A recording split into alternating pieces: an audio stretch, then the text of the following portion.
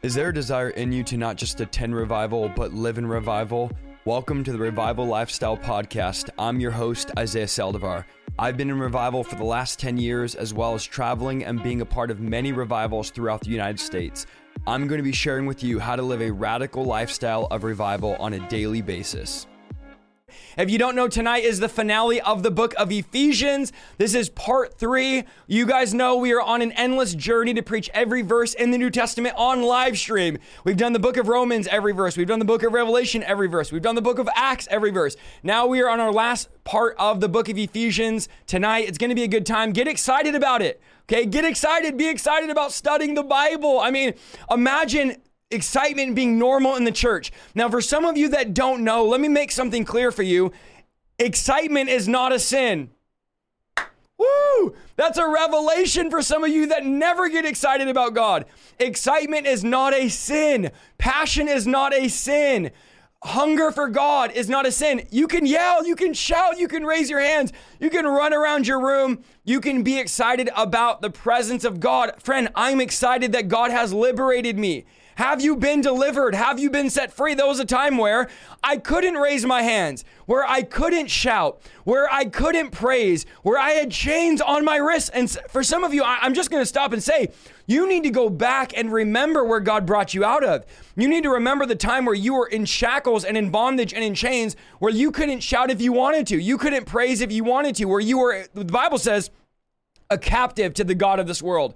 A son of disobedience. The spirit of the devil who works in the sons of disobedience was working in your life. And Christ, full of grace, mercy, and kindness, if you don't know, here's the gospel, liberates you. The Bible says you've now been transferred from the kingdom of darkness into the kingdom of light. That you are a new creature in Christ, that you are born again. So go ahead and show some of that liberty. Because like, I've been delivered, then prove it. I've been set free, then show it. God lives in me, then get some passion about you. Friend, we don't have to be stale and dead. Some of you are more stale than the chips I have in the pantry that have been there for a year and a half. And God is saying you could be alive. You could be awake. You don't have to be a dusty, crusty, religious Pharisee. There's real desire. There's real passion that happens when God transforms your life. God has transformed us, so we don't need to apologize for it. It's not a sin to be passionate and excited. Is it rare in the church? Of course it is. But I'm praying and I'm believing. I'm going to keep preaching this. So if you've already heard this a bunch of times, it's all right. I'm going to keep preaching excitement and passion. I was always confused as an atheist on how the church had no passion, but the club had passion. I was like, I don't know. This is a bit sus to me. You guys have the God of the universe living in you that rose from the dead, that you believed all the stuff he says he's done. Yet when I go to church, it's more like a funeral home. And when I go to the rave, it's more like a party. And I go to some of you, your 1-year-old birthday party has more excitement than the church that you go to. And so let's rekindle the fire. Let's rekindle the flame. Let's get passionate for the things of God. Let's let that upper room fire ignite us so that we can go out and share our faith. Why would the world want this if we have no passion about it? So let's be excited. That's the point of this, is to get you excited about the word of God, to jump in here and go, man, the word of God is exciting. The word of God has strong truth that has supernatural transforming power. Like supernaturally, your life can be transformed by the word of God. If you're following along, which you should be. I mean, why aren't you? Why wouldn't you be? We won't tell anybody if you're not, but you should be. We are in the New King James Version. Make it like a Bible study format. Make it fun for your family. It's a little bit different. We do topical preachings. We do live preaching, which, by the way, tomorrow night I have a live sermon coming out, premiering at 6 o'clock. You don't want to miss it. It's going to be powerful. But we do that. We preach in churches. We preach in our studio. We do topical. We do verse by verse. We do prophetic preaching. We do Zoom deliverance, all the stuff. But tonight is that Bible study format, book of Ephesians, last part of it. The other parts are on the channel. Paul wrote this letter during the time he was imprisoned in Rome. Paul is the author, writing to the believers in Ephesus. Hence, why it's called the book of Ephesians. So we have a lot to cover. So we're going to jump right into chapter 5. If you have your Bible, open up to chapter 5, verses 1. Don't be scared, okay? Don't be scared of the Bible. It will change you. Ephesians 5. 1 through 2. Therefore, look at this. Oh, this is strong. Let me warn you. This is going to start really strong here. Be imitators of God as dear children, and walk in love as Christ also has loved us and given himself for us as an offering and a sacrifice to God for a sweet smelling aroma. So I want you to notice what Paul says in verse 1 through 2. He connects being imitators of God with being children of God. What is Paul saying? Paul is saying, in the same way your children imitate you, you should also imitate God because we are his children. It is our nature to imitate the divine nature of God as children of God. One of the joys of being a parent, I have 4 kids. I have 4 young children, 8 and under. And one of the joys of having 4 children is watching my kids imitate me, watching my kids imitate my wife. It's a joy to see them act certain ways, whether they talk like us, whether they do certain things like we do. We're thrilled when they pick up on our good qualities. Come on, am I the only parent in the chat here tonight? When our kids, oh, look, it's so cute. They do exactly, they talk the way we talk. They act the way we acted as kids. And it's a joy to watch them be imitators. The contrary is, the worst thing is when your kids act a certain way and they copy your bad qualities. How many of you are like, it is so cute when my kids imitate me in my good qualities, but the moment they imitate in your bad qualities, you're like, that's their mom coming out right there. That's their dad. That's not me. I asked my wife, were you like that as a kid? Were you stubborn? Were you this? But we joke about this when they imitate bad qualities. It's oftentimes embarrassing. And oftentimes, well, the embarrassing thing is some of you still act that way. So you see your kid act a certain way and you're like, oh, I want to be so mad, but that's exactly how I act. So I have to be careful how mad I could possibly get. Our kids pick up good qualities and they imitate our bad qualities. So those are the 2 qualities they pick up on. But here's the beauty, what Paul ties us into.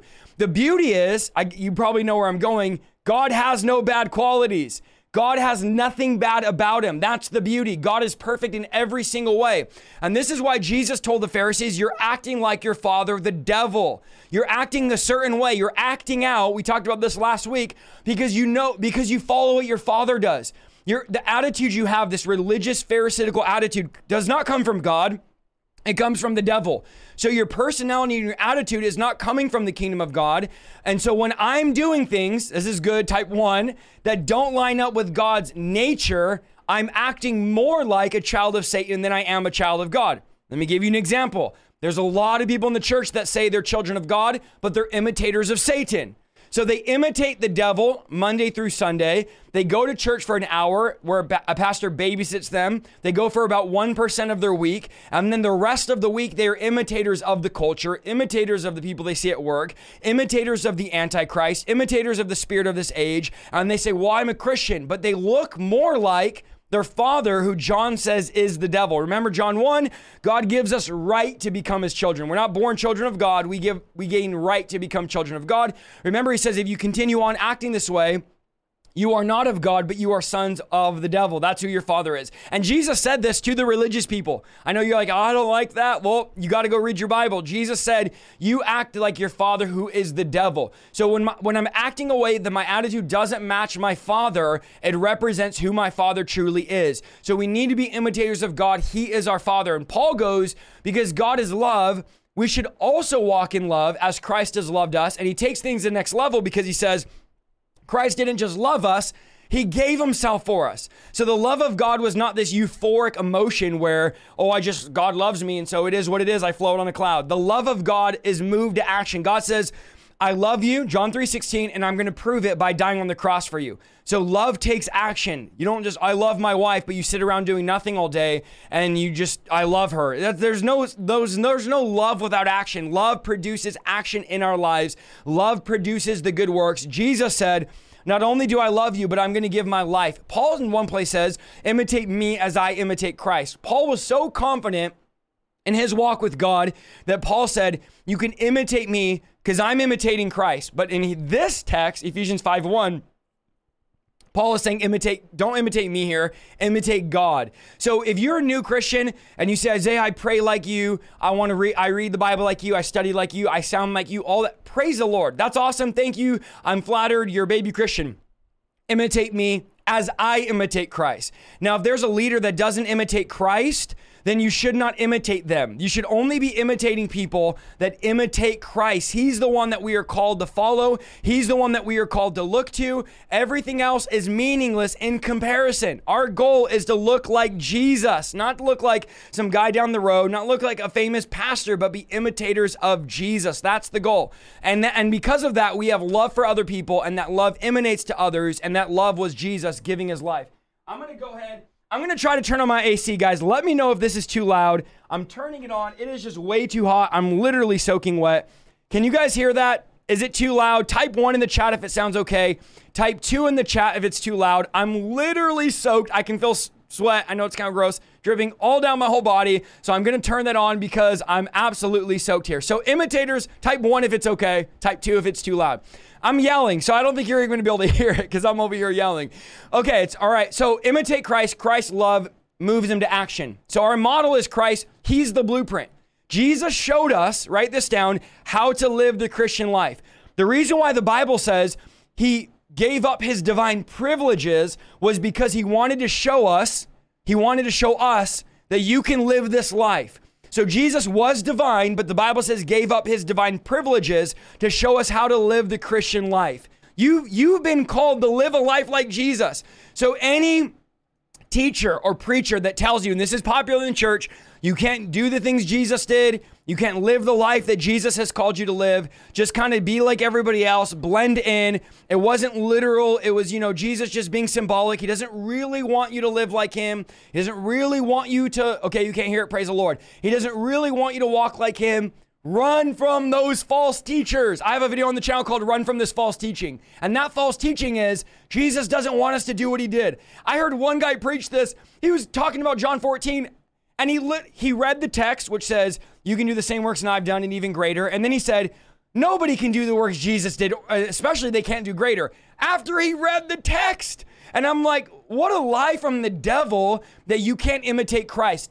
Being a Christian is being a small version of Christ.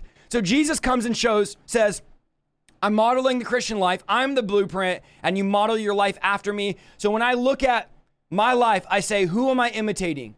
Whose model do you follow? Are you living like everybody else, or are you working hard to live like Jesus lived? I'm so far from the life Jesus lived. That's why I need the grace of God. That's why I need the Holy Spirit. Every day I'm saying, Lord, I want to be more like you. I want to talk like you. I want to walk like you. I want to act like you. The Bible says we've been given the mind of Christ. I want the mind of Christ so that I can think and live like Christ. The Bible says, don't be conformed to the pattern of this world, but be transformed by the renewing of your mind. Okay, so we need to be renewed and transformed. Paul says Jesus' death was like a sweet fragrance to God.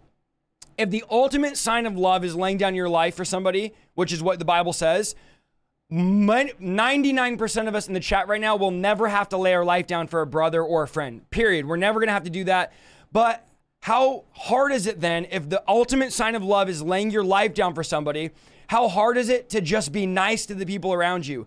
How hard is it to just love the people around you? How hard is it to walk the life that God has called you to walk? If Jesus says, listen, I love people so much, I laid my life down for them, how much more can I go out of my way to help a brother or sister in need? How much more can I go out of my way to wash somebody's feet in a real spiritual sense, to be that support to them?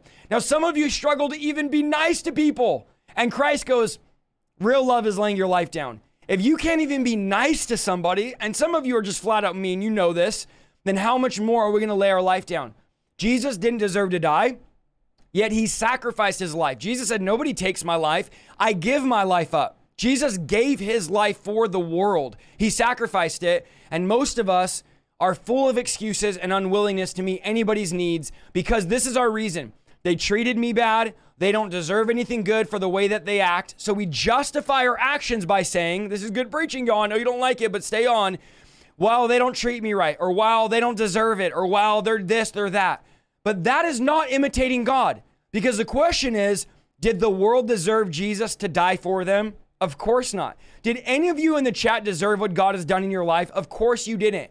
So imitating God says, even though they're not worthy of it, even though the world doesn't even appreciate the death of Jesus, even though people spit in my face, the act of love says, I'm still going to lay my life down. So I would challenge you, the Bible says it's easy to love those that are lovable. But what reward do you get when you love the unlovable? I dare you to start loving people that don't deserve the love that you give them. Just like we didn't deserve the love that Christ gave us, this is the way that we live. This is how we follow Jesus. Ephesians 5, 3-5. It's about to get strong. Whoo! It's about to heat up right now. Get ready. But fornication and all uncleanliness or covetousness should not even be named among you, as is fitting for saints. Neither filthiness, nor foolish talking, it's getting hot, nor coarse jesting or joking, which are not fitting, but rather giving of thanks. For this you know, that no fornicator, no unclean person, nor covetous man who is an idolater has any inheritance in the kingdom of Christ and God. So here's the contrast to these sins, okay? Be imitators of Christ. These attitudes or these things I just named are not things that imitators of God do. God is not unclean, so when we're unclean, we're not imitating God. Are you guys catching this? God is not a fornicator. God is not into foolish talking. God is not into filthiness. God is not into coarse joking. So as us being imitators, which is what we're talking about tonight, us being imitators of Christ, we should not be doing these things because those things imitate the devil. The devil's into uncleanliness. The devil's into coarse joking. The devil's into immorality. The devil's into fornication. And the culture doesn't see anything wrong with immorality. The culture that Paul is writing to, not only our culture, the culture that Paul is writing to does not see anything wrong with immorality. In fact, it was expected that every husband in this culture would have a mistress. Plus, Ephesus was the center of the worship of the goddess Diana, also known as Artemis, the goddess of fertility. The image of her was carved, a female form with many breasts. Literally, that was her image. And the festival of Diana included wild orgies and carousing. In other cities where Greeks were widespread like Corinth, there were temples where prostitutes called priestesses, so they called the prostitutes literally priestesses in the temple, were available, and this was considered normal. And when you'd go see the prostitute at the temple, you would give the money to the temple of these foreign gods, and that's how they would fund the temple, was the money of prostitution. So the belief system that Paul is writing to did not consider, you have to get this, immorality unusual or disturbing. And certainly sexual immorality like fornication, orgies, all these things were considered normal and considered acceptable to the gods that they worship. The gods approved of them. So Paul is saying this, okay, to all of you, he's writing to these people that think there's nothing wrong with sexual immorality. And Paul is saying, this is a new way of thinking. Okay, these are new Christians. Paul says, this is a completely new way of thinking. These things that your culture says is normal, that the people you serve says is normal, this is completely wrong in God's eyes. Paul uses words like fornication, which is sex outside of the confines of marriage. Uncleanliness, which speaks of all types of sexual sin. Covetousness, which is referring to desiring somebody else's body for sexual gratification. The desire to sexually gratify yourself with somebody else's body is covetousness in this context. So if you find yourself telling coarse jokes, living an unclean life, fornicating, or coveting, here's what you need to do. Repent. You need to repent. You need to ask God for forgiveness, and you need to turn from that sin right now. Now, I know very clearly that there's many of you that follow me, many of you that listen. You live with your girlfriend, you live with your boyfriend, and you guys are sleeping together. And listen, I love you. I appreciate you. I know many of you consider me your pastor, so I'm going to say something. You consider me your pastor. Some of you don't go to church. This is what you consider your church.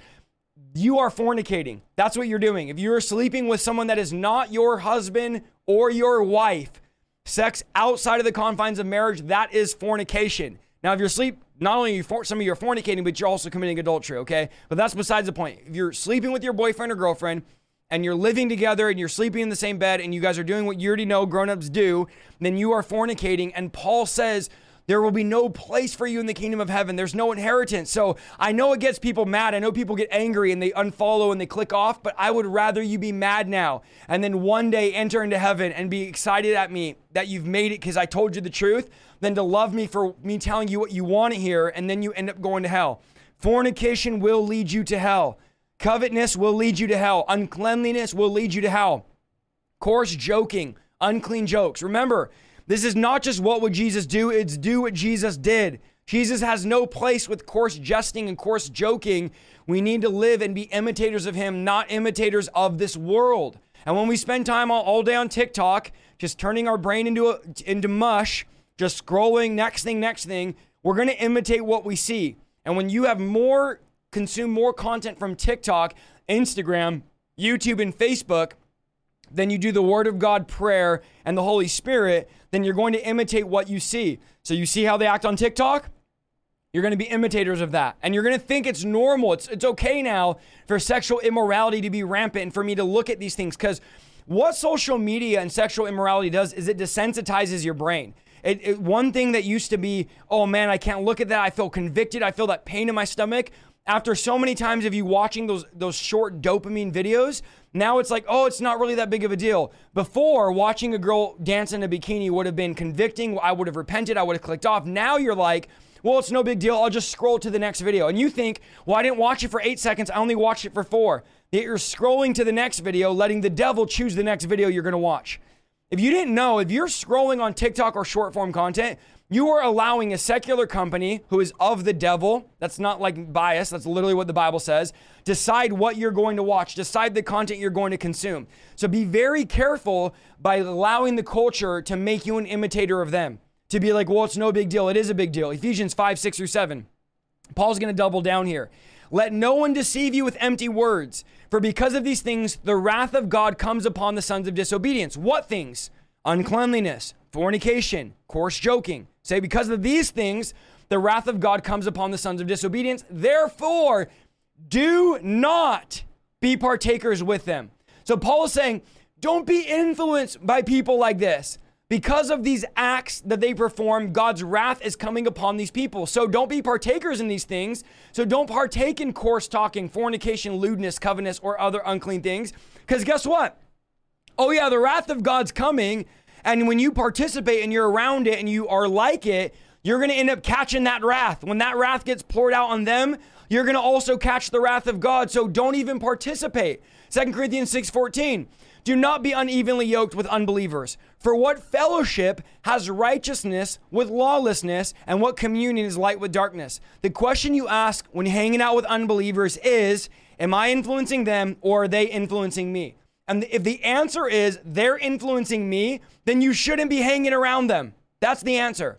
Well, you say, well, brother, Christ ate with sinners. He ate with them, but he didn't become like them. Christ ate with them to call them to repentance, not to be like them. Show me one place in Scripture where Christ ate with sinners and then became like them. Show me one place where the light of Christ was dimmed out by the culture, by the world. Christ got around people and preached the gospel. So don't be up in the club going, well, Jesus ate with sinners. You're up there dancing, going crazy, not doing anything. You've never witnessed. Now, let me ask you this, okay? Some of you say, well, brother, I got to hang out with my old friends and go to the parties, and I don't want to change too much because, Christ ate with sinners. I got to be salt where there needs to be flavor, light and darkness. I totally get it. Praise the Lord. So that's your theology. When's the last time you shared your faith when you were drinking at the bar with your friend? When's the last time you shared your faith at the house party where you had water in your beer cup, in your beer pong cup, and you were just playing with water? The answer is this: you don't share your faith. You don't witness to anybody. You don't reach anybody. They're influencing you. You're not influencing them. So don't come at me with this, well, Jesus ate with sinners, so I got to go out there and hang out with them. Go preach to them. Go invite them to eat. Go take them out to dinner. Go witness and share your faith with them. But don't be up in the party playing beer pong with water in your cup saying, well, I'm just here to influence the sinners, because you're not influencing anybody. Because what's in them is greater than what's in you when you're living that type of lifestyle. So the Bible makes it clear. What fellowship? Now again, go eat, go share, go talk, call them, text them, message them. You have tons of access to your old friends. But what fellowship does righteousness have with lawlessness? The question you must ask is, I influencing them, or are they influencing me? Again, Christ ate with them but didn't become like them.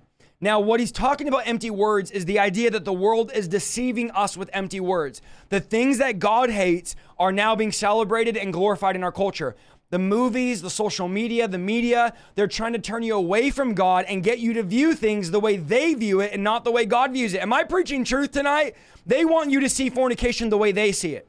They want you to see lust the way they see it. They want you to see identity, the way they see it. They want you to see social norms and the position of a husband and a wife in a marriage the way they see it. They want you to see giving birth the way they see it. In the world's eyes, Giving birth doesn't matter. Ladies, go pursue your career. Don't worry about being fruitful and multiplying. In fact, you're looked down upon now if you're a stay-at-home mom having kids. Why? Because the world wants you to view the world not in a biblical lens, but in a carnal lens. And so now women are looked down on for creating children. But isn't that weird that God said be fruitful and multiply? Isn't that weird that God designed women with one of the most beautiful features ever to be able to give birth to another human being? Name one thing that's more miraculous and beautiful than giving birth to a human being. And the world says, if you're a stay-at-home mom, you're like second class. No, you are a domestic engineer that should be praised in culture, but instead it's like, oh, you're a stay-at-home mom. Oh, why? Again, why am I ranting on this? It all goes back to the world wanting you to see life through their lens.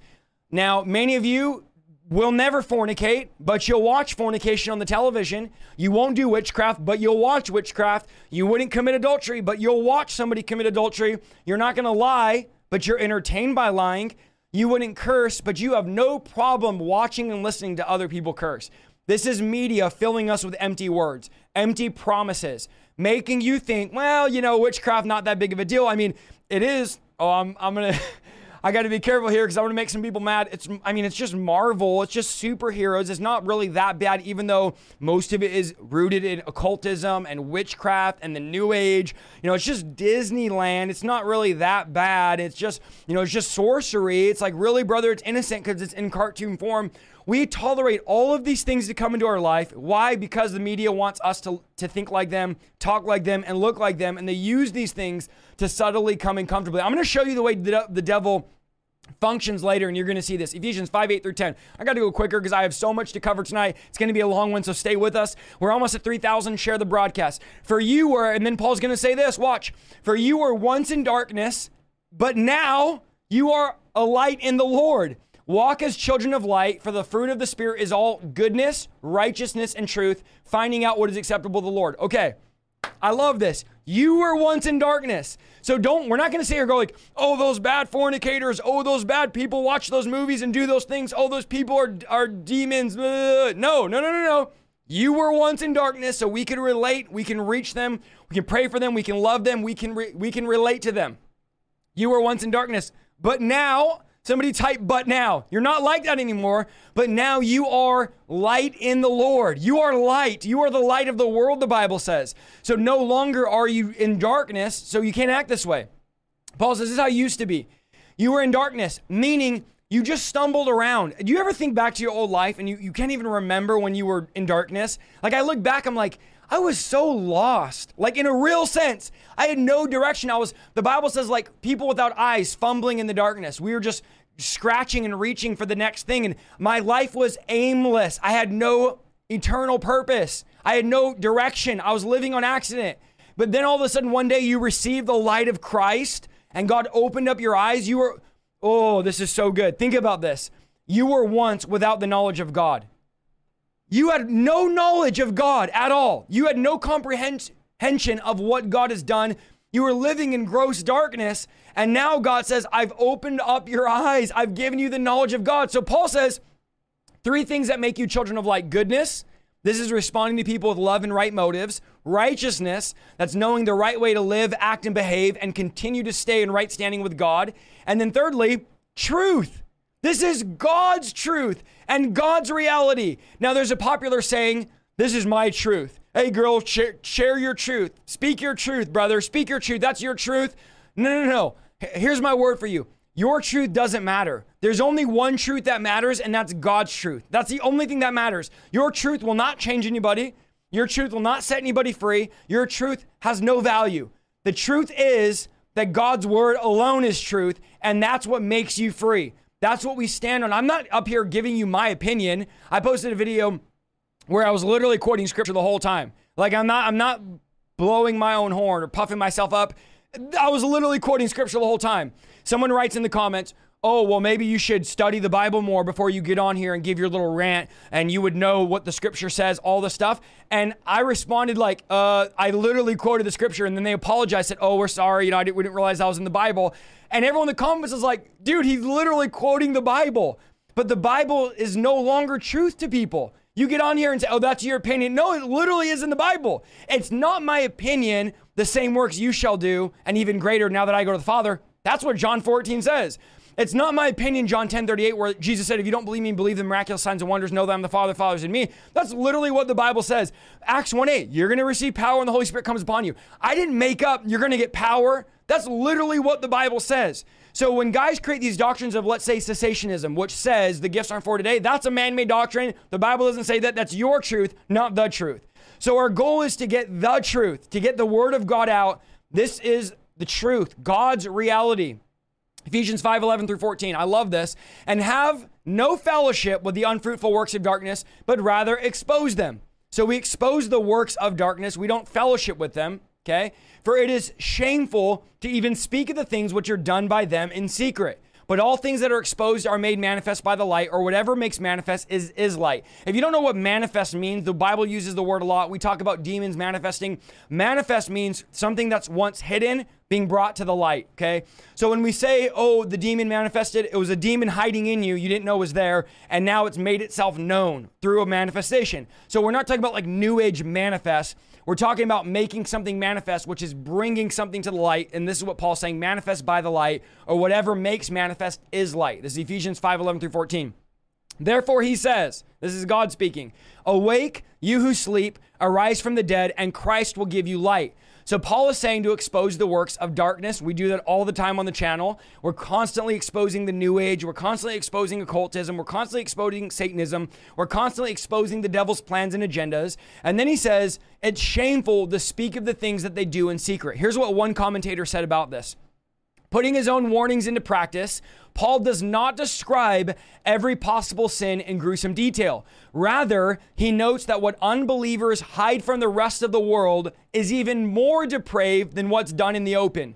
The approach offers important wisdom regarding how we should address sensitive matters regarding sin and the impact it has on believers. First, believers condemn certain sins without going into detail about them. For example, and I'm going to spell it because I'll get flagged if I say it.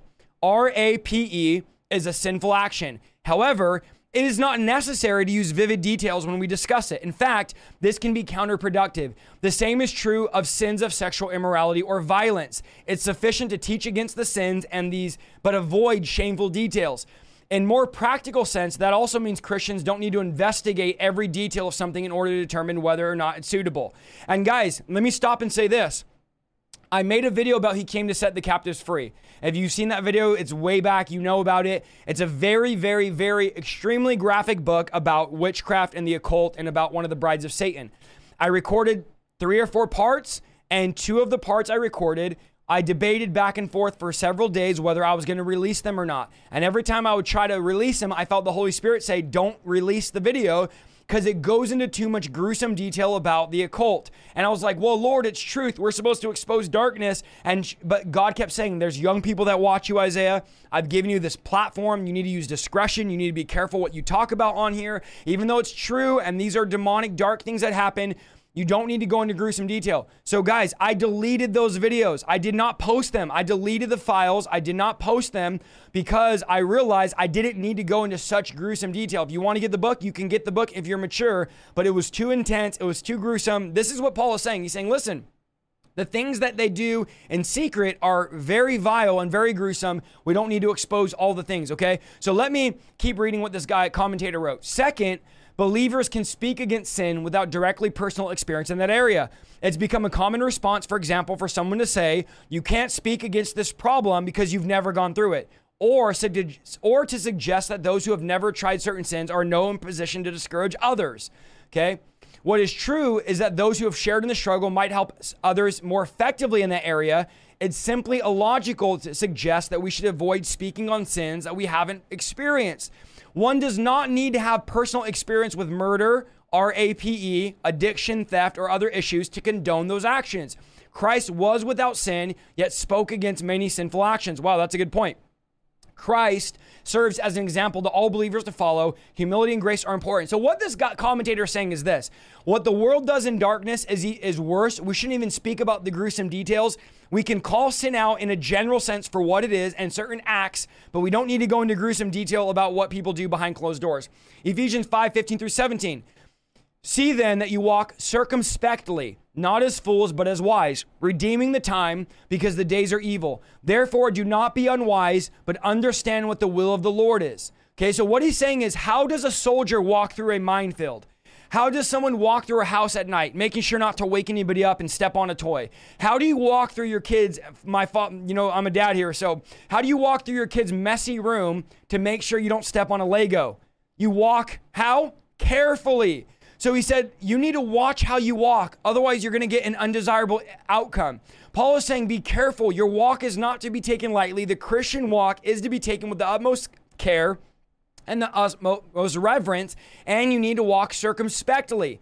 You need to inspect every step you take. Then he says, redeem the time, for the days are evil. In other words, don't forfeit and waste your life doing nothing for God. Don't waste your life on social media day in and day out. Don't live random. Understand what the will of God is so that you can live a purpose-driven life. Now, some of you are in the chat right now saying, I don't know what God wants me to do. God, what do you want from my life? How am I supposed to know the will of God? And God says, how about this? Read the Bible and pray. Now, there's many of you in the chat right now, you don't read the Bible and you don't pray, yet you're mad that you don't know the will of God. God literally puts his will in a manual called the Bible, the basic instructions before leaving earth. That's what the Bible stands for. Okay, there's your translation there. And you literally don't obey, live, walk out, read those instructions, and you're confused. Just give me another prophetic word. You don't need another prophetic word. You need to open up the word of God and discover the will of God in the scriptures. Now, of course, God can speak through prophecy. God can speak through visions, dreams. I love all of it. I'm charismatic, y'all. I love it. But I think we need to make sure that before we go into that we're opening up the scriptures and we're praying and reading. Don't get mad at God for not telling you your destiny when you never read and you never pray. Say ouch or say amen. Ephesians 5:18. Okay, I'm going to go on a little bit strong here. But why are we rushing? Okay, I don't have a time limit. Let's just go. Ephesians 5:18. Do not be drunk with wine. It's about to get hot in here, y'all. Which is dissipation, but be filled with the Spirit. Okay, one translation says this. Don't get drunk with wine, which will ruin your life, but instead be filled with the Holy Spirit. So is drinking, the question is drinking a one-time event? Of course not. So is being filled with the Holy Spirit a one-time event? Of course it isn't. Why is Paul relating being drunk with wine, then contrasting being drunk with the Spirit, or being filled, I should say not drunk, being filled with the Holy Spirit? Paul is saying, in the same way you guys drink and get drunk on a daily basis every 3 days, you can get filled continually, and that's what the Greek filled is, with the Holy Spirit. Dissipation means a life of drunkenness or sexual immorality. One commentator said this, it may seem unusual and even silly that Paul would contrast being filled with the Holy Spirit and being drunk with wine, but in this day, the day he's writing to, the people were involved in the cult of Dionysus, also known as Bacchus, the god of wine and drunken orgies. So remember, they were worshiping the god of wine and drunken orgies. They believed that being drunk was a way to be inspired. It was only when they were drunk, they theorized that they would sense Dionysus's will for them and they would obey Dionysus. So Paul is saying, the same way you get drunk for this god, this goddess Dionysus that you guys worship, don't be drunk with wine, but instead be filled with the Spirit of God. The word filled is a passive imperative tense, which in the Greek, it means being filled continually. It's not a one-time event. In the Greek tense, it is being filled continually. Let me give you my thoughts on drinking, because I know you're all going to ask, what do you think about drinking? I think that alcohol is not for the Christian. Think about this. They call alcoholic drinks spirits. Spirits. I mean, do you want to be drinking something called spirit? There's only one spirit I want to consume. That's the Holy Spirit. So that's enough for me to stay away. But let me give you verses. 1 Corinthians 10:23. You say, I'm allowed to do anything, yet not everything is good for you. You say, I'm allowed to do anything, but not everything is beneficial. So just because you're allowed to by law doesn't mean you should. Romans 13:13. Let us behave decently, as in the daytime, not in carousing and drunkenness, not in sexual immorality and debauchery, not in dissension and jealousy. Proverbs 31:4. Look at this. It is not for kings, Lemuel. It is not for kings to drink wine, not for rulers to crave beer, for they will drink and forget what has been decreed and deprive all the oppressed of their rights. So what Proverbs is saying, alcohol, period, not just, it's just one drink, period, is not for kings. But doesn't the book of Revelation say that we are kings, priests, royalty, a holy priesthood, a set apart generation? It's not for kings and queens to drink. So maybe for the world or the other Christians, okay, but wait a minute. I'm seated with Christ in heavenly places. God has made me royalty. I am a holy priesthood. I am with Christ, ruling and reigning with the Lord. That's what the Bible says. The Bible says that we are a royal priesthood, a holy people, kings and queens in God. So, if Proverbs says it's not for kings and queens, well, I'm a king and queen with Christ. It's not for me. Proverbs 23:31, okay? You're not convinced? It's okay. Let's keep going. Do not gaze at wine when it is red, when it sparkles in the cup and it goes down smoothly. In the end, look at wine, okay? Some of you are like, it's just wine, brother. Look. Proverbs 23:31, do not gaze at it when it's red and sparkles in the cup and goes smoothly. In the end, here's what wine does in the end. It bites like a snake and poisons like a viper. What? The Bible says it bites like a snake and poisons like a viper. Now, for those of you in the chat, Jesus drank wine. The Bible does not say he drank wine. It says he drank with them, but it does not say he drank wine. So go back and look. But it says wine bites like a snake and poisons like a viper. Relating alcohol to a snake, the snake is a representation of the devil. So I don't want nothing to do that bites like a snake or none of that. Proverbs 20 verse 1, wine is a mocker and beer is a brawler. Whoever is led astray by them is not wise. Guys, you say, oh, drinking's not a big deal. It's not in the Bible. The Bible doesn't say we shouldn't drink. I'm reading the Bible word for word here. You guys debate this. Proverbs 23:21. Look at this. For the heavy drinker and the glutton will come to poverty, and drowsiness clothes one with rags. Heavy drinker, glutton, and drowsiness, one with rags. Let me just also say this. Does alcohol and prayer mix? If I'm living a life of consecration and holiness, wanting to live like God, do I drink alcohol and then decide I want to go study the Bible and pray? Of course not. Bible study and drinking don't mix. Prayer and alcohol don't mix. Nobody drinks a White Claw and then says, oh, I really feel like praying now. Really feel like fasting. Nobody drinks and says, man, I really want to go read my Bible. Okay, so let me just give you more. If you don't think the Bible's good enough, you're like, well, I don't really know. You know, it's ambiguous. No, it's not. Look at this. Alcohol is labeled as an depressant. That's what they label. Alcohol is considered a depressant. Anything that depresses, I want to avoid. Why are you like, well, it's not a big deal. It's a depressant. The culture calls it a depressant. And I know this, whatever I do in moderation, my kids will do in excess. So for you, it might be, let me say that again, because some of you in the back didn't get it. Whatever I do in moderation, my kids will do in excess. So if I'm drinking 1 glass of wine, what if my kids drink 3 glasses of wine, end up drunk and going down the wrong path? Is that the example I want to leave for generations? What do I want to leave? Generational curses or generational blessings? I'm going to give you a bunch of other reasons quickly. I have a whole video on drinking on the channel if you want more verses.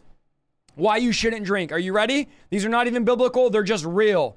Alcohol kills brain cells. Hello. Is there anybody in the chat that can type 1?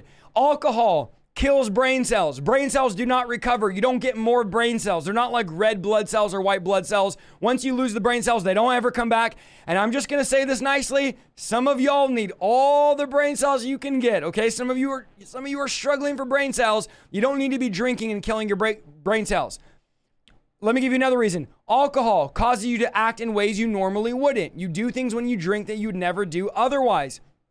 Alcohol is a numbing agent. Alcohol is a factor in 50% of violent crimes. Alcohol is a mind-altering drug.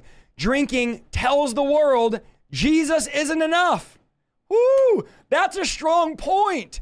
Drinking tells the world Jesus isn't enough. I need something else to get high on. I need something else to fill me. And some of you, you say it's not that big of a deal, yet you're mad right now because you drink 1 glass of wine at dinner. Let's argue this. If drinking's not that big of a deal to you, then why not give up your 1 glass of wine? Why is it that you get so mad every time somebody talks about drinking if drinking's not that big of a deal? Prove it to me. Prove to me that drinking's not a big deal and give up your wine.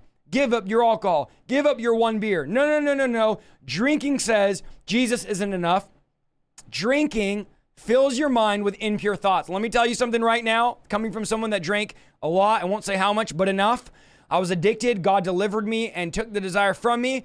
Let me tell you something about it. When I drank, I thought impure things. Don't lie. Don't let the devil use you. Don't lie tonight. When I drank, I wanted to do impure things. It led to debauchery. That's what the Bible says.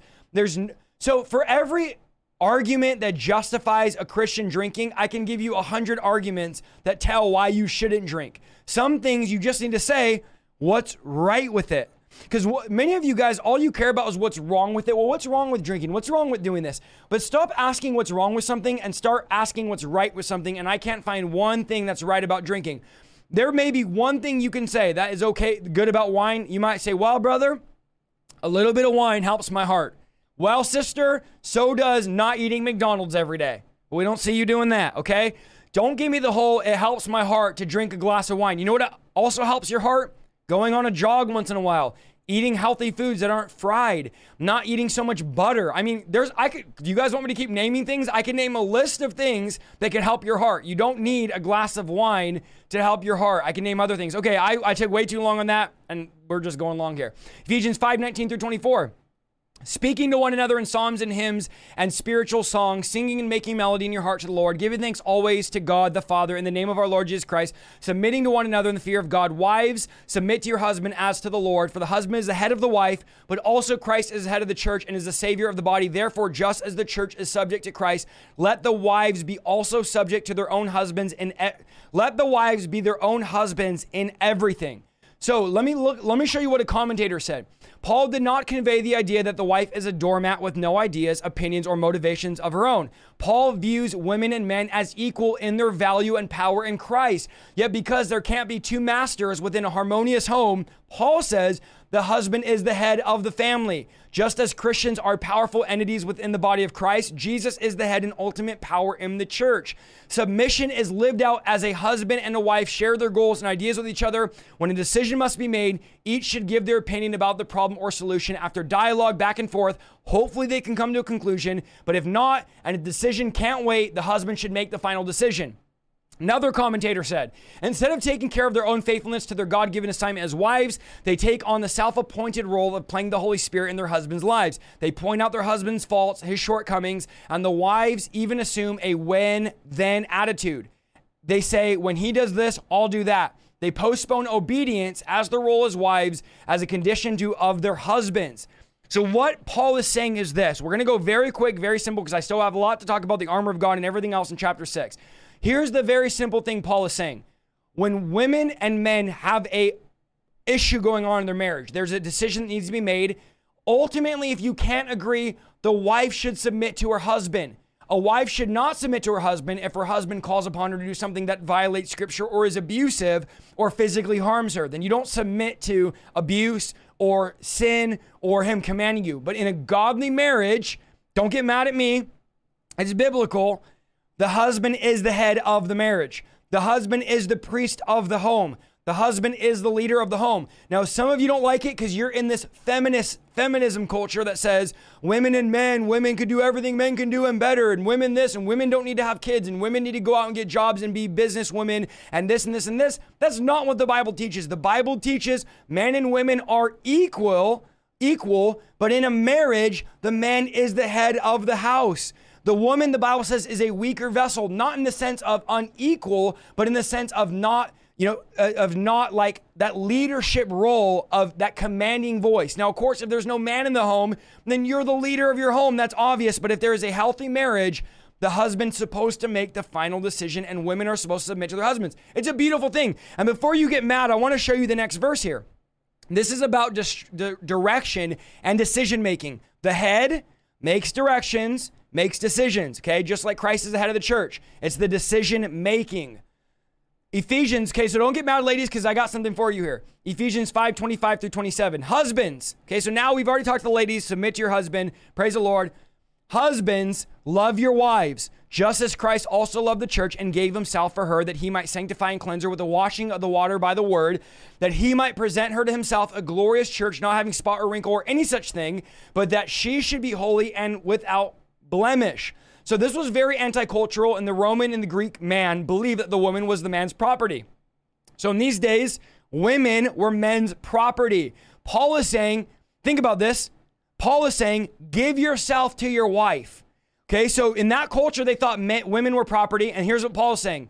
Give yourself to your wife. In other words, she's not your property.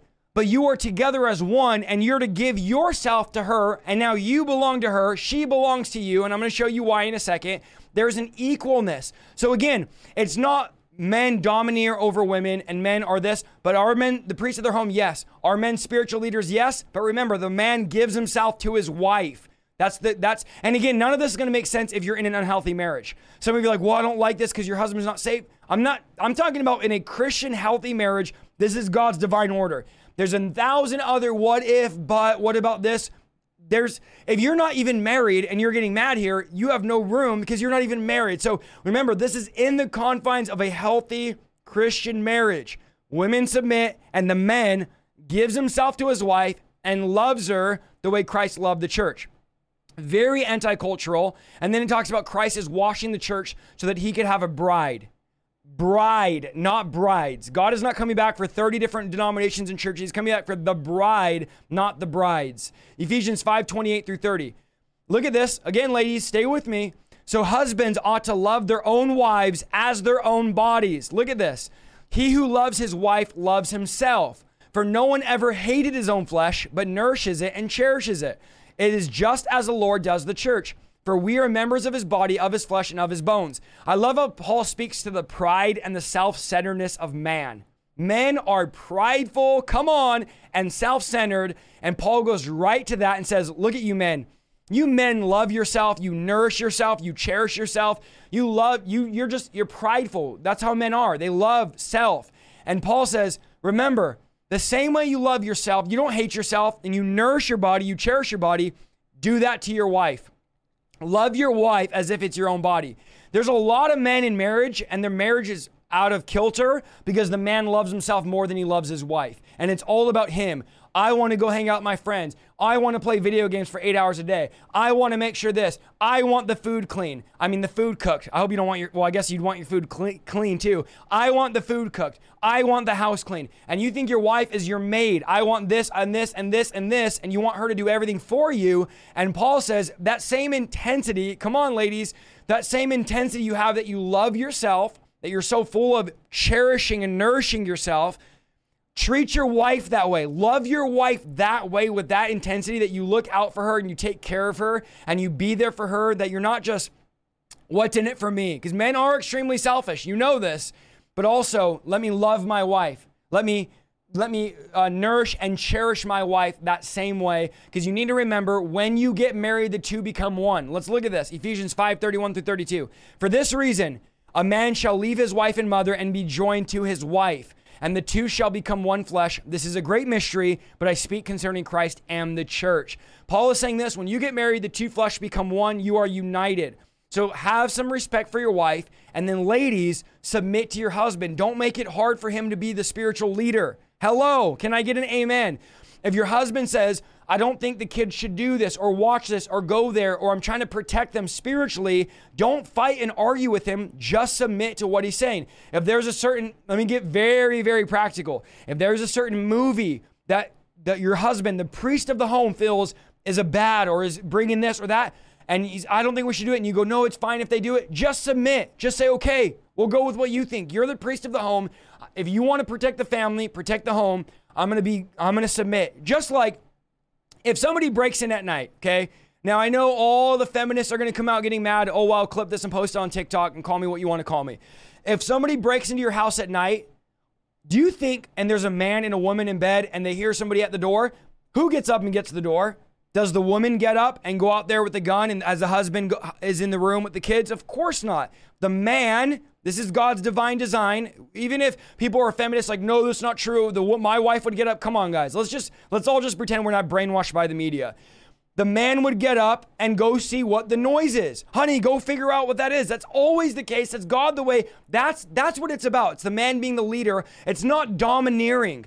It's not domineering. It's not the man being the dominant one and, oh, you need to do what I say. It's a godly, loving. The man is the priest of the home and the woman submits to the man, but the man gives himself to the woman. They're both equal. There's no like, I'm greater than you, you're not as good. They're both equal. Remember, Eve came out of Adam's side, not Adam's behind. And I don't mean behind like butt. I just literally mean Eve didn't come out from behind Adam, his backbone. It was his rib. So women side by side with us. But remember, we are to be the priests and the leaders, and the women are submit to us the same way the church submits to Christ. All right. Oh, I could see the TikTok clips here. It's okay. Cancel me. I don't care. Ephesians 5:31 through 32. For this reason, a man shall leave his wife and the two become one. Okay, I already said that. I said that. So marriage is a prophetic picture of Christ's relationship with the church. Ephesians 5:33. Nevertheless, and then let's sum it up here. And we're going to go to chapter 6 and give me like 15, 20 Pentecostal minutes and we'll get through this. Chapter 6 is quick anyways. Ephesians 5:33. Nevertheless, let each one of you in particular so love his own wife as himself. And let the wife see that she respects her husband. So Paul is basically summarizing it in this. Two simple words. He summarizes all that. And by the way, the guys had more responsibility than the women. So before you get mad, Paul is going on, men do this, men do this, men you need to do this. But here's the summary. Two simple words. Are you ready? Write this down. Two simple words to summarize everything we've talked about. Love and respect. Love and respect. Men, love your wife. Women, respect your husband. Now, this is the first time Paul uses the word respect, but it's very interesting. These are the roles that God has designed. The woman respects, do not disrespect, do not belittle, do not hinder what God's called them to do in your marriage or in your life. And men, don't be cold towards your wife. Don't be bitter towards your wife. You guys need to have mutual love. You guys aren't ready for the one where we talk about other stuff in marriage. I'm just warming you guys up here. All right, let's go to Ephesians 6. I didn't think that was going to take me an hour to get through one chapter. Ephesians 6, 1 through 3. Children, obey your parents in the Lord, for this is right.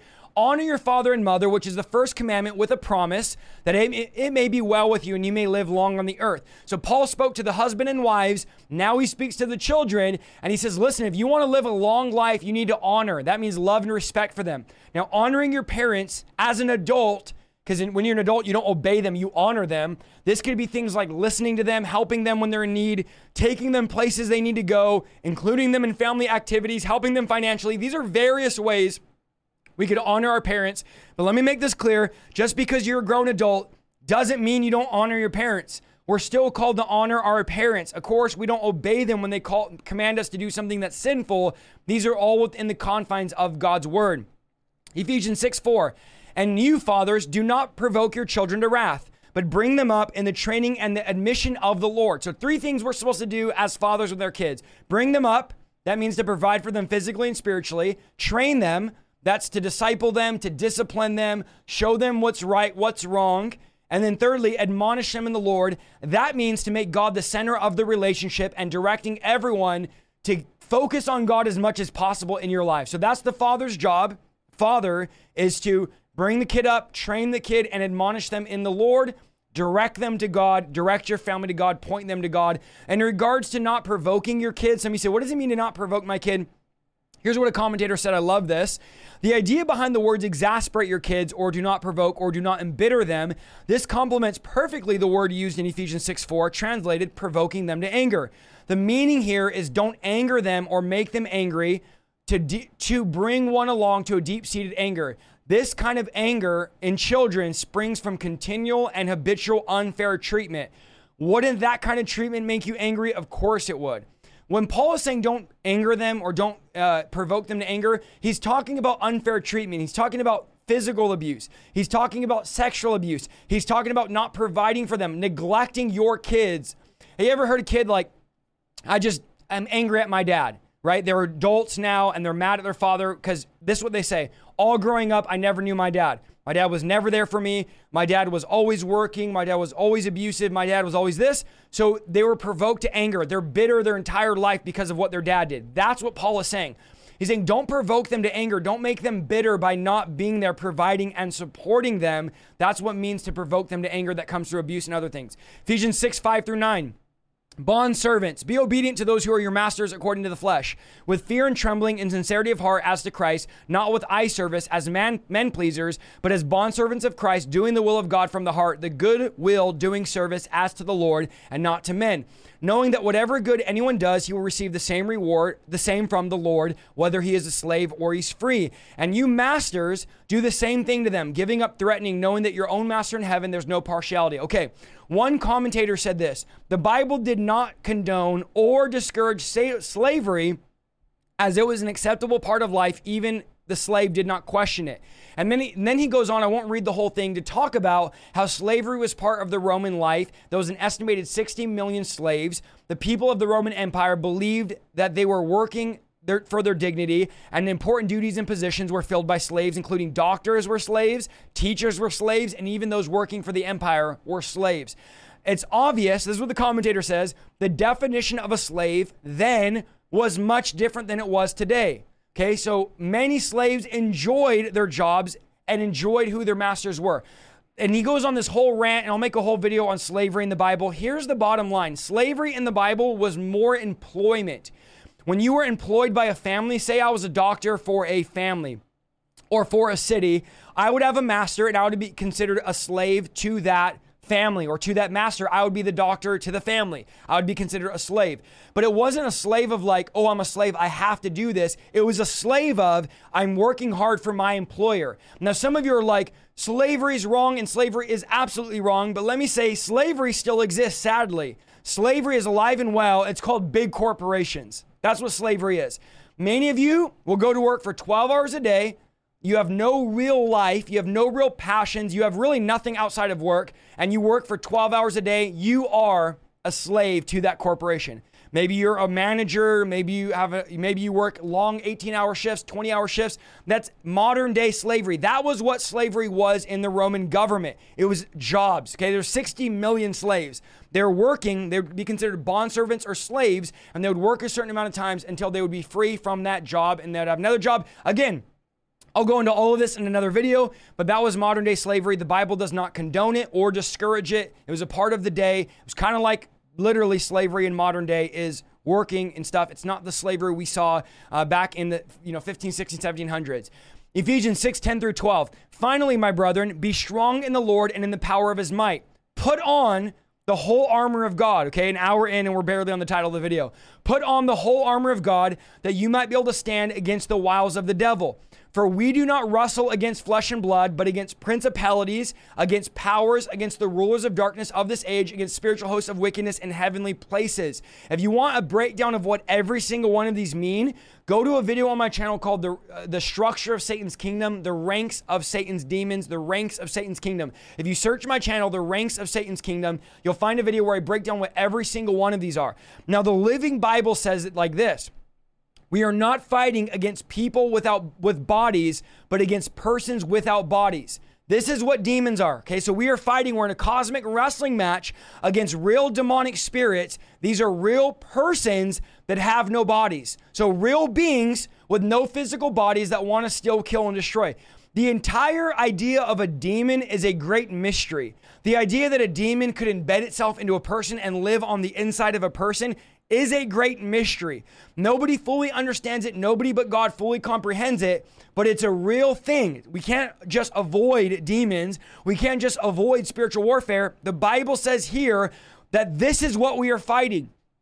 When you're going against an argument with your son, your daughter, your husband, your wife, and you're debating or arguing something, or there's a stronghold there, you're not fighting against them. You're fighting against a spirit thing. There's spiritual principles at place. There are real personalities. So I like the Living Bible, the way it says it, because demons are personalities. Like, think of demons as real people that just don't have physical bodies, but they have spirit bodies. So we're not wrestling flesh and blood, but against principalities. Okay. I have all this on the channel. I have 80 plus deliverance training. If you don't know, I have over 80 hours of casting out demons training on the channel. It's a playlist called Deliverance Training. You can go binge watch all of that. It's all there. Just know that you are in a cosmic wrestling match. Last week I talked about principalities. You can go look who are the principalities. It's on my channel just from 2-3 days ago. There's powers. That's showing us the devil has real power. He doesn't have all power, but the devil has real power. Rulers of darkness. This is the idea that the devil and demons love to rule and dominate people. The devil is a control freak. He wants to control you. He wants to rule you. He wants to dominate you and dominate cities and dominate ideas and dominate media and dominate culture. He's a control freak. He wants to rule things, okay? Spiritual hosts of wickedness in heavenly places. That is the idea that there are demons, devils ruling in the second heaven. If you don't know, now you know. Demons are not in hell. They're not ruling from hell. The devil's not in hell. Hell is the devil's final destination, not the devil's address. So he's not in hell with the pitchfork right now burning people. Hell was made by God, and the devil will be thrown there according to Revelation. But right now, the devil is working in the air, the Bible says. He's the prince of the power of the air. He's ruling in the second heaven with his demons. So they rule in heavenly realms. The demons rule in spiritual places. So let's look at some of Satan's actions. We're going to go through this quick. Some of the ways the devil functions and the way the demons function. Mark 4:15. And these are the ones by the wayside where the word is sown. When they hear the word, Satan comes immediately and takes the word that was sown in their hearts. So the devil wants to undo God's word, undo God's work. As I'm preaching, the devil, this is one of the ways that these powers work. The devil comes and steals the word, according to Mark, and also Luke talks about that. Job 2:4-5. So Satan answered the Lord and said, skin for skin. Yes, all that man has, he will give to for his life. But stretch out your hand now and touch his bone and flesh, and he will surely curse you to your face.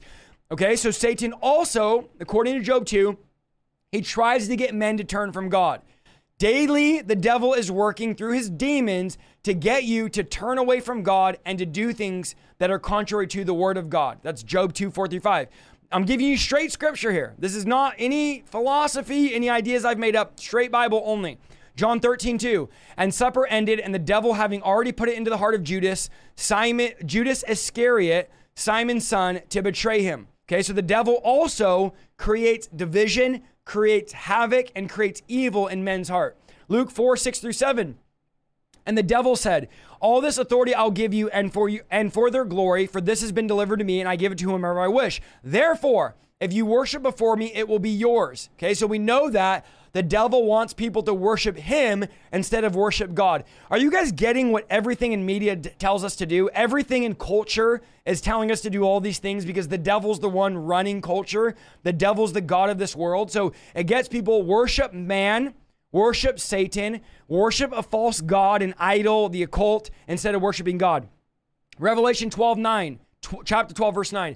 So the great dragon was cast out, the serpent of old, called the devil and Satan, who deceived the whole world. He was cast to the earth, and his angels were cast out with him. So the devil uses deception as his primary tool. He can't defeat you with power, so he has to deceive you. Revelation 12:10. Then I heard a loud voice in heaven saying, now salvation and strength and the kingdom of our God and the power of his Christ have come. For the accuser of the brethren who accused them before the God day and night has been cast down. The devil is the accuser. He's the one that condemns people before God. 1 Peter 5:8, be sober and vigilant, because your adversary, the devil, walks like a roaring lion, seeking who he may devour. The devil looks to devour people. That's what these demons do. They're looking for someone to devour. The devil's hungry and he eats people. 2 Corinthians 11:14-15. And no wonder, for Satan himself transforms himself into an angel of light. Therefore, it's no great thing if his ministers also transform themselves into ministers of righteousness, whose end will be according to their works. Satan disguises himself as someone good. The devil comes as an angel of light. It's not that big of a deal. That's what the devil says. The music, the movies, the culture, the personality, the sin. It's not a big deal, brother. Relax. Don't be so harsh. Don't be one of those holiness preachers. This is the devil. He comes as someone good, as an angel of light. Genesis 3, the devil comes to cause us to question and cast doubt on God's methods and God's motives. Matthew 4:6, the devil misuses scripture. Yes, the devil uses scripture and perverts it and brings it out of context. 2 Corinthians 2:11, lest Satan should take advantage over you, do not be ignorant of his devices. The devil has schemes and devices. So the devil, he's out there, he's doing all these biblical things I gave you. What is our protection against him? This is what Paul says. Are you ready? Ephesians 6:13. Therefore, take up the whole armor of God, that you might be able to withstand in the evil day, and having done all, to stand. Notice Paul says, here's your calling, stand your ground. An army is advancing towards us. And Paul says, here's what you're going to do. Stand. During the day of evil, everything the devil's throwing at the church right now. If we have armor, we can stand. Spiritual warfare is about standing your ground. No surrender, no retreat, no rearview mirror, no going back, no backing down, no getting quiet, no slowing up, no being calm, no fear here. There's no mercy on Satan's kingdom. We stand, we fight, and we overcome. This is our calling, and this is our assignment. I feel like we're about to go to battle right now, y'all. That was like a battle speech there. We stand, we fight, we overcome. We must put on the full armor of God. Not a piece of the armor, not one part of the armor. Put on the full armor of God. You will not stand without the full armor of God. You won't survive. The calling is to stand. After everything the devil throws out, guess what? 12 years later, still standing. After all that you've been through, look at you right now, still standing. Didn't know you could make it. Everyone said you were going to quit. Everybody said you'll go back to drinking. You'll go back to drugs. You're just on a spiritual high. Look at you now, still standing. 3 years later, 7 years later, 10 years later, the first week of your salvation, that devil came to try to steal the word and you didn't think you'd stand, but you got the revelation that the armor of God gives you the power, the full armor. Just like a police officer has a uniform. Just like a firefighter has a uniform. Just like a NASCAR driver has a uniform. Just like a doctor has a uniform. We have a uniform. Friends and family, we have a uniform. It's called the armor of God. We've been given a defensive tools to wear to protect ourselves from the day of evil. So here we go. Ephesians 6:14-18. Type 1 if I could have 5 more Pentecostal minutes. Stand, therefore. Okay, so what are we going to do? Still standing. Should have killed me when you had the chance. Still standing. Stand. Therefore, having girded your waist with truth, having put on the breastplate of righteousness, having showed your feet with the preparation of the gospel of peace, above all, taking the shield of faith, which you'll be able to quench all the fiery darts of the evil one, and take the helmet of salvation and the sword of the Spirit, which is the word of God, praying always with all prayer and supplication in the Spirit, being watchful to this end with all perseverance and supplication for all the saints. Okay, so put on the full armor of God. We're going to go through real quick the 7 pieces of the armor. And I want you to pay special attention to all of these pieces because they're very, very important.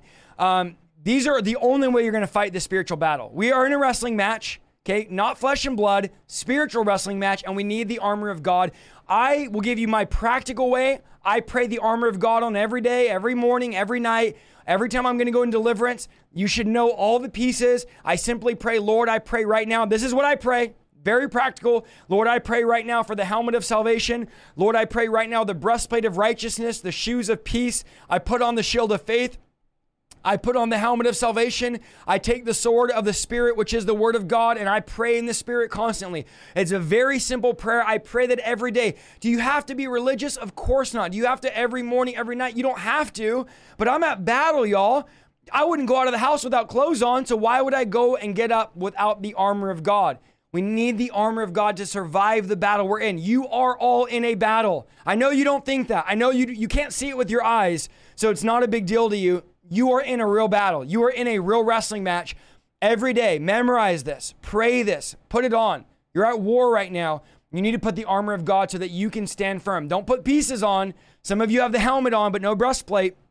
Some of you have the sword and you're out there swinging, but you have no shield. Some of you have shoes, but no belt. Put on the full armor of God. Remember, in the last days, people only want partial teaching, but we need full teaching. We need the full armor of God. So the first he says is put on the belt of truth. The belt was what holds all the other armor together. Friend, the truth of God's word holds everything in our life together. And if you don't know the truth, the devil will win. If you don't know the truth, remember when the devil fought Jesus, think about how the devil's going to fight Jesus, right? He's at war with Jesus. How's he going to fight? He uses scripture, but he's using scripture out of context. Scripture out of context is not truth. The Bible says the Spirit will lead us into all truth. So Jesus used scripture in context to fight the devil. So you need to know not just the Bible, but you need to know the truth. The truth will set you free. Demons will oftentimes challenge the truth. When you're doing deliverance, the demons will say, are you sure that's true? Are you sure God said that? And demons will come and whisper this to you. Are you sure God wants to bless you? Are you sure that this is real? How many of you, when you first got saved, heard the demons of your past over and over telling you, this isn't real. This is all fake. God's not real. You didn't really encounter him. You didn't have that dream. That was just some bad lunch meat. You didn't have that vision. God didn't really change you. You're never going to change. You're always going to be addicted. You're always going to be your mom was like that. Your dad, that's the voice of the devil. He comes and manipulates and challenges the truth of God's word. So you need the belt of truth. Don't believe the lies. Now, what is true and truth are two different things. It might be true that you're sick in your body right now. It might be true that you were born with it, but the truth is, by his stripes you are healed. It might be true right now that you're addicted to drugs right now. It's true. You're addicted to drugs. But the truth is that the anointing breaks the yoke of bondage. It might be true that you're on the verge of divorce, but the truth is that God can heal your marriage in 1 second.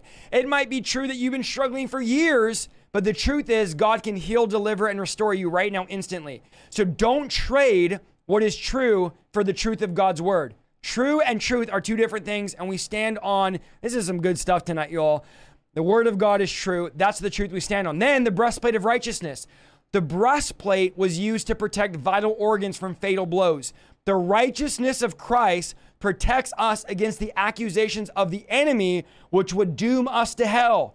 The devil says they're this, they were addicted to porn, they've committed every sin, they're liars, they're blasphemers, and Christ puts his righteousness on us so that we can be in right standing with God. And what would have defeated us without that breastplate of righteousness being in right standing, we would have been defeated against the accusations of the enemy. So what does the breastplate do?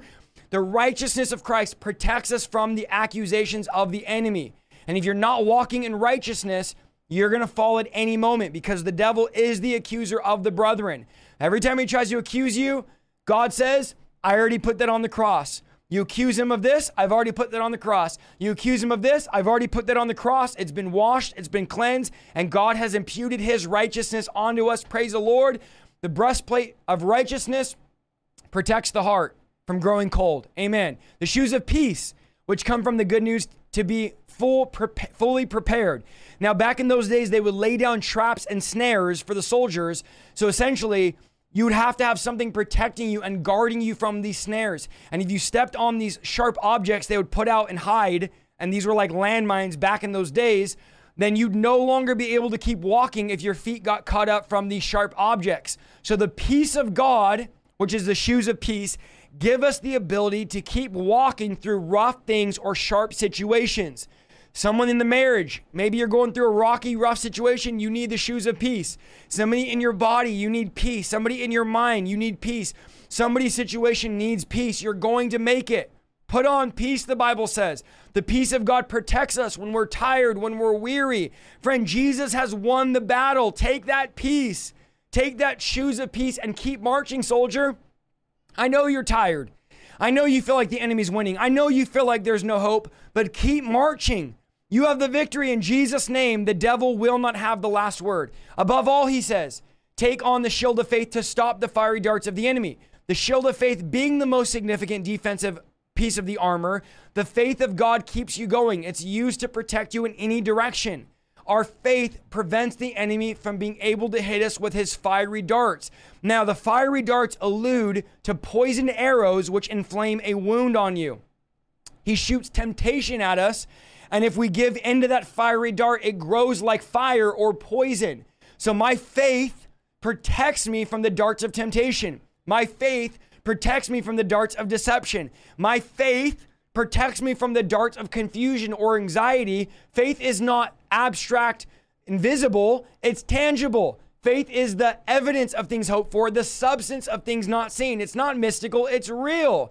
You can grab it, it's real. And your testimony and my testimony is evidence that faith is real. That's why the Bible said, Jesus, sing their faith. How do you see faith? Because it's action. Faith without works is dead. So our faith puts action in our life. We have action. We actually walk this thing out. We actually do this thing. It's real. So those days, it was 4 foot long and half a foot wide, made of pure wood, covered in linen leather, which absorbed fiery or poison darts that were shot. And God is saying to you tonight, don't lower your shield. I know you're tired of holding up faith. Faith is heavy sometimes.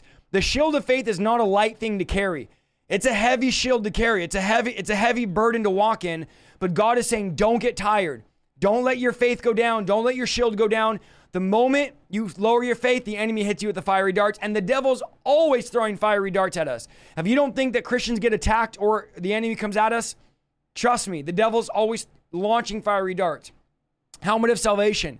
This is the protection of your thought life, protects your mind. Remember, salvation means healing and deliverance. It's supernatural. So for some of you tonight, God wants to heal you, deliver you in your mind, restore your thought life, wash your thoughts. Some of you, the biggest battlefield is just right here, just a few inches. This is the battlefield in the mind. The strongholds the devil builds in our mind, God is demolishing them tonight. God is delivering you tonight. So a man thinks, the Bible says, so he is. Let that helmet of salvation change your thought life, protect your thoughts. The devil demons oftentimes try to enter through thoughts. Before there's an action, there's a thought. So don't let those thoughts fester. Pull those thoughts down. Okay, then you have the sword of the Spirit, which is the word of God. This is the only offensive weapon in the armor of God. This is how, we break the powers of the devil. We fight the devil with the Bible. The sword of the Spirit is wielded by our words. Words have the power to break things. And so how do we take up the sword of the Spirit? In a practical way, we speak the word of God. As I speak the word of God, remember the Bible says out of Jesus' mouth, a sharp sword comes. It's out of our mouth with words that we fight the enemy. This is how Jesus fought the devil. Jesus fought the devil not with 1,000 angels. He spoke the word of God and said, type it in the chat, it is written. So how are you going to fight the devil if you don't know what's written? Some of you don't spend any time in the word of God, and you can't fight with a weapon that's unfamiliar to you. The only way to fight demonic powers is with the word of God.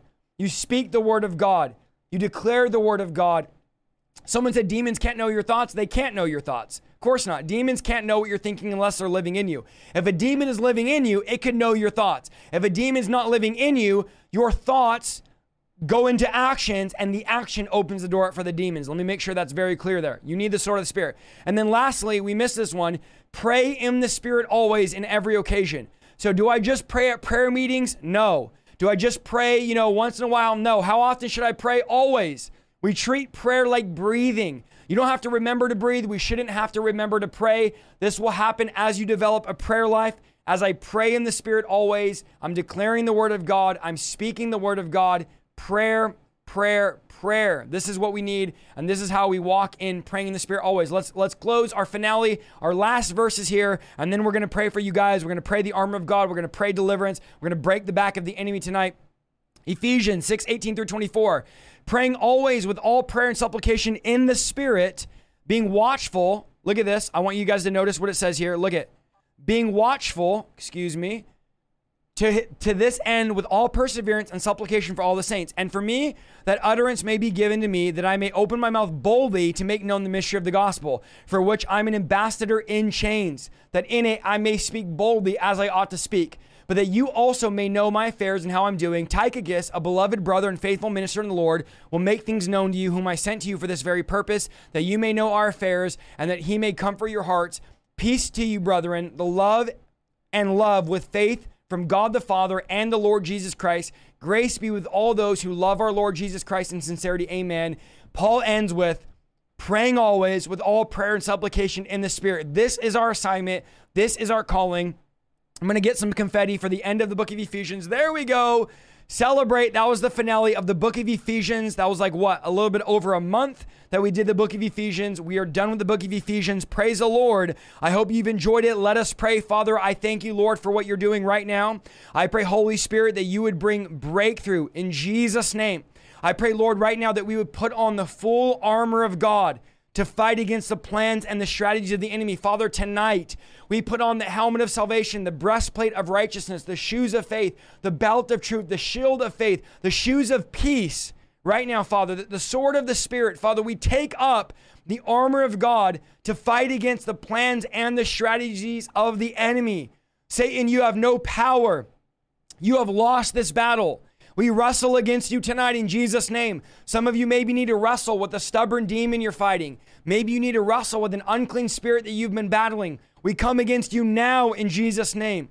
You have no authority. You have no power. I command every foul spirit come up and out in Jesus' name. We come against you now. Every power, every spirit, every ruler of darkness, the Lord rebukes you in Jesus' name. We pray the delivering power of God. Father, help us, as you said, not to walk in drunkenness, uncleanliness, fornication. Lord, right now we pray that we would no longer be filled with wine, but we would be filled with the Holy Spirit and power. Fill us with the Holy Ghost and power. Fill us with the fire of the Holy Spirit right now, Lord.